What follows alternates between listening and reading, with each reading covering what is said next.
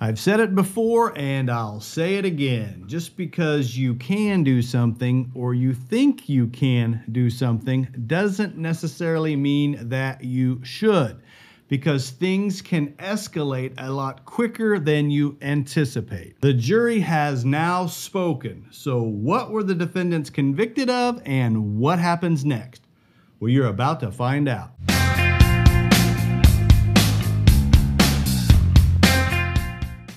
I'm Joshua Roberts, attorney at law, and you are watching Lawyer Up. In today's episode, we are going to take a look at the Ahmaud Arbery jury trial that just wrapped up in Georgia. We're going to go back and we're going to look at the incident to examine exactly what happened that day. We're going to take a look at several relevant issues with Georgia's state laws. We're going to look at the open carry rules. We're going to look at stand your ground laws, when you can use deadly force in self-defense, and rules regarding making a citizen's arrest. Then we're going to look at the specific charges that were filed and how the jury ruled on each one. Finally, we're going to look at the scandals or some of the weird things that happened with this trial, some of the oddities that you just don't normally see with a jury trial in the United States. We'll talk about those. And last but not least, we're going to talk about what happens next at sentencing for these three defendants. If you enjoy the episode, hit that like button for me. If you got something to say, put it in the comment section below. Did the jury get it right? If not, what do you think should have happened? If you haven't subscribed, go ahead and do so now. And as always, I love it when you guys share me on social media. Remember that all of our episodes are available on the major podcast outlets, and we also got merch. So if you want to support the channel and be a part of Lawyer Up Nation, you can find the link in the description below. So first, let's talk about the location of where this happened. The trial for the three men charged with killing Ahmaud Arbery took place in November of 2021 in Glenn County, Georgia. Now, Glenn County is located in the southeastern part of the state on the Atlantic Ocean. The county has a population of 85,000, and it has been referred to as a blue-collar port city. So who was Ahmaud Arbery? Well, he was a 25-year-old black man who was born and raised around Brunswick, Georgia, which is in Glenn County. At Brunswick High School, Arbery was a star football player known for his speed. Now, he did not live in the neighborhood where he was shot, but it wasn't uncommon for him to be in that neighborhood. Arbery had a modest criminal record, which included an improper gun possession charge from 2013, and he was on probation at the time of his death for trying to steal a TV from Walmart. Interestingly, the jury did not know about any criminal history of Arbery because the judge deemed that irrelevant. So who are the defendants? Gregory McMichael, 65 years of age, is a former law enforcement officer who also used to work as an investigator for the local district attorney's office. He lived in Satilla Shores, the neighborhood at issue, and he is the father of co-defendant Travis McMichael. Travis McMichael, 35, was the shooter in this incident. He had previously served in the Coast Guard as a mechanic and was trained in search and rescue, also had some training in law enforcement.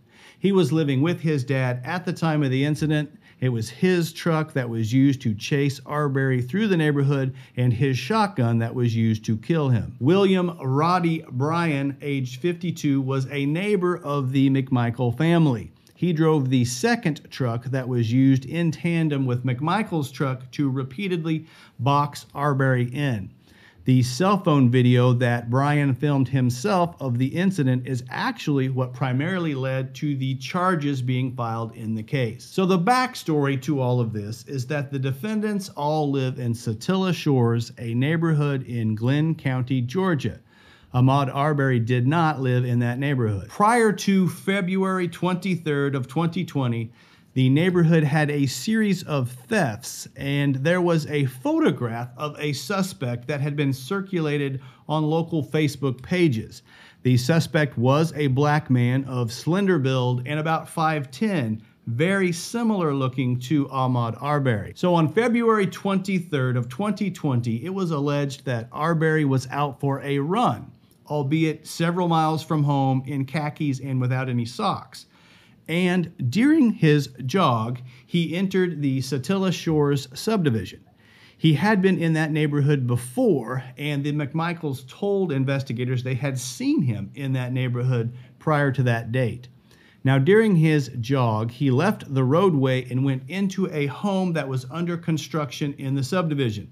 The home is owned by a Larry English, who, after a theft at that location, had set up a motion-activated surveillance camera. He testified, and they showed surveillance footage at trial that captured Arbery walking around inside this home on numerous occasions, not just on February 23rd, but that he had never taken anything from that site. Surveillance footage from the day of the shooting from the home again showed Arbery walking around inside, looking around, and then leaving, taking nothing with him. So the testimony was that Greg McMichael sees Arbery walking out of this construction site, and then he starts running down the street, with Arbery looking similar to the picture of the suspect he had seen on Facebook, and then seeing him take off in a run, he assumed that Arbery was up to no good. So Greg McMichael grabs his pistol, alerts his son Travis, who was living there at the time, who gets his shotgun, and then they get into Travis's truck. Travis McMichael and his father Gregory then chase after Arbery in the truck based upon what they described as a duty to protect the neighborhood they lived in. At this time, a neighbor called the police. Another neighbor, William Roddy Bryan, would join in the chase with his own vehicle and recorded the encounter on his cell phone as they followed Arbery for approximately 5 minutes before he stopped. During this time, Greg McMichael calls 911 himself to report, quote, a black man running down the street, believing that Arbery was the potential suspect in the string of thefts in the neighborhood. Greg also supposedly asked Arbery what he was doing in the neighborhood, to which Arbery did not respond.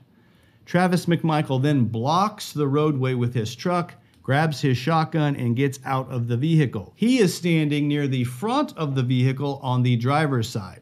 Dad also gets out and is standing in the back of the pickup. They both turn and face Arbery, who is a ways back, but he's still running up towards the truck. As Arbery runs up to the back of the truck, he continues along the passenger side of the vehicle, and then instead of continuing down the road, he hooks around the front of the vehicle at 90 degrees and runs directly for Travis McMichael.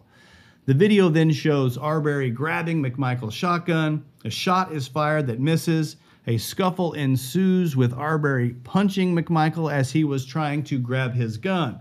McMichael then fires multiple rounds, hitting Arbery in the chest at close range. He would die at the scene due to massive injuries, according to the medical examiner. An investigator would testify that he heard Travis McMichael using a racial slur as Arbery lay dying. That's an allegation that both the McMichaels have denied.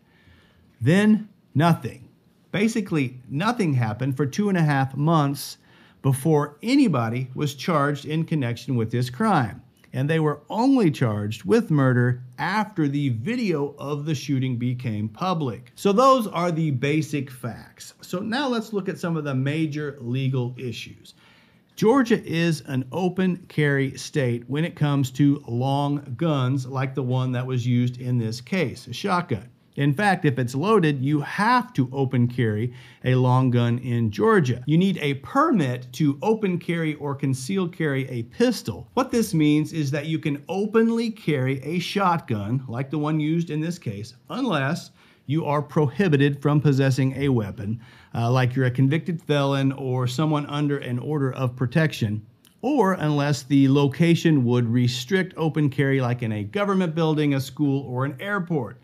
In this case, both of the McMichaels had permits, the shotgun was not concealed, and they were not otherwise prohibited from possessing a firearm. So there were no gun law violations in regarding to their possession of the firearms in this case. Next, everyone has the right to defend themselves with reasonable force. But in order to use deadly force in defense of a person, you have to be facing imminent death or serious bodily harm. You can't use deadly force to protect property. It has to be human life.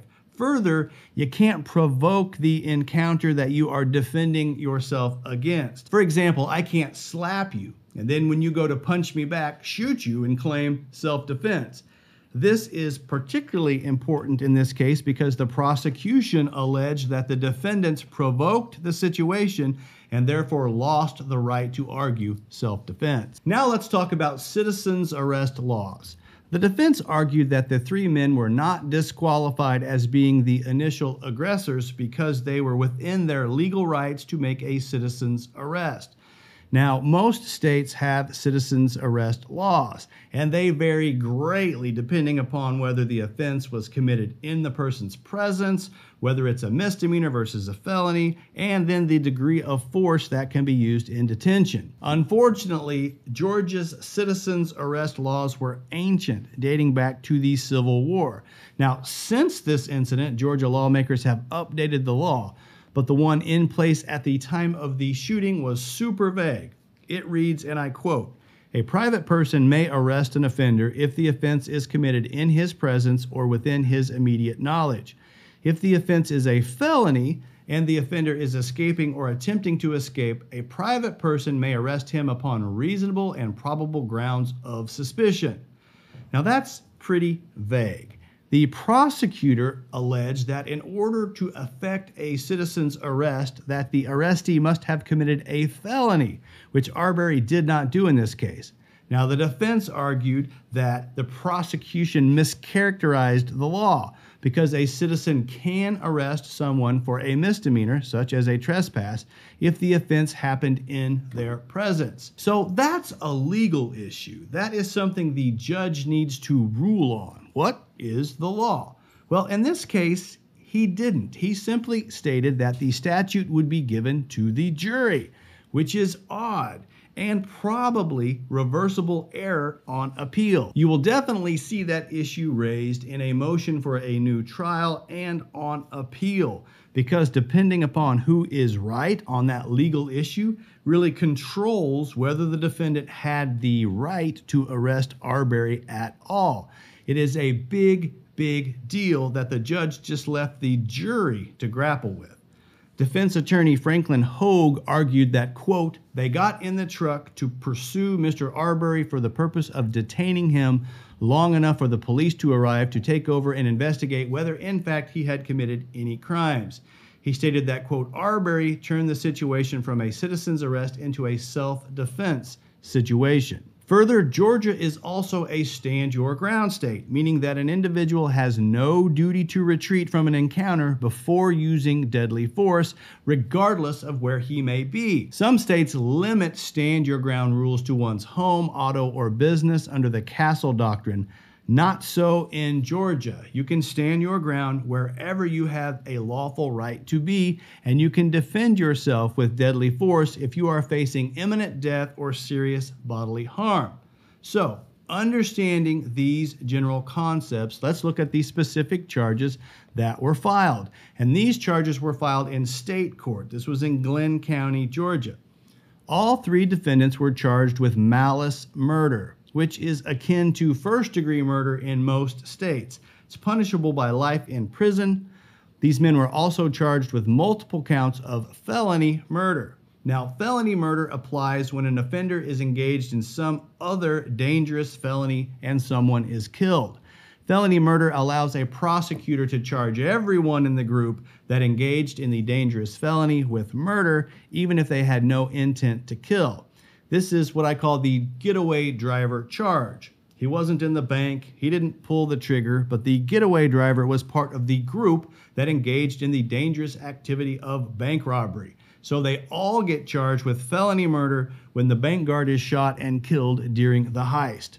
So in this case, even though Brian was bringing up the rear and videotaping the event, he is also charged with felony murder. Now, the specific dangerous felonies at issue are alleged in other counts of the indictment and consist of aggravated assault for shooting Arbery, aggravated assault for hitting Arbery with their truck, false imprisonment, and attempted false imprisonment for detaining him without just cause.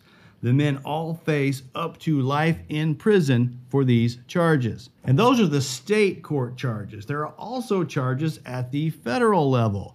The 3 defendants are facing federal hate crime charges. The Justice Department returned an indictment alleging that the men used force and threats to intimidate and interfere with Arbery's right to use a public street because of his race.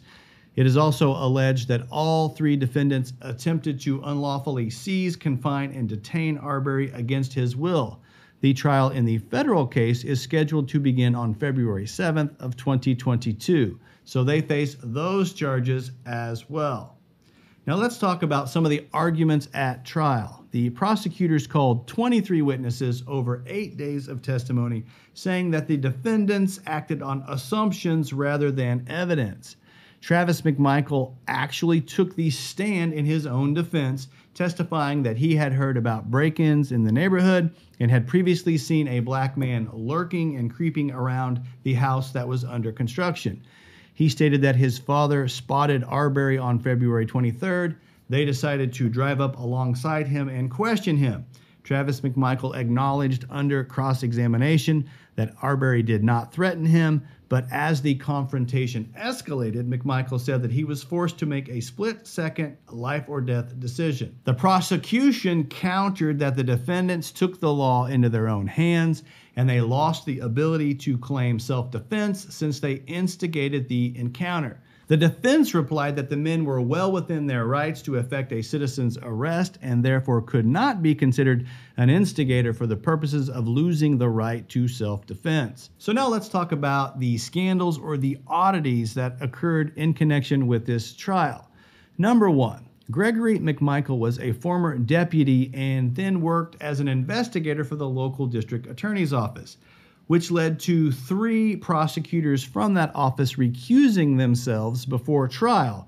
And in September of 2021, a former district attorney, Jackie Johnson, was indicted on charges of violating her oath of office and obstructing justice for her conduct in this case.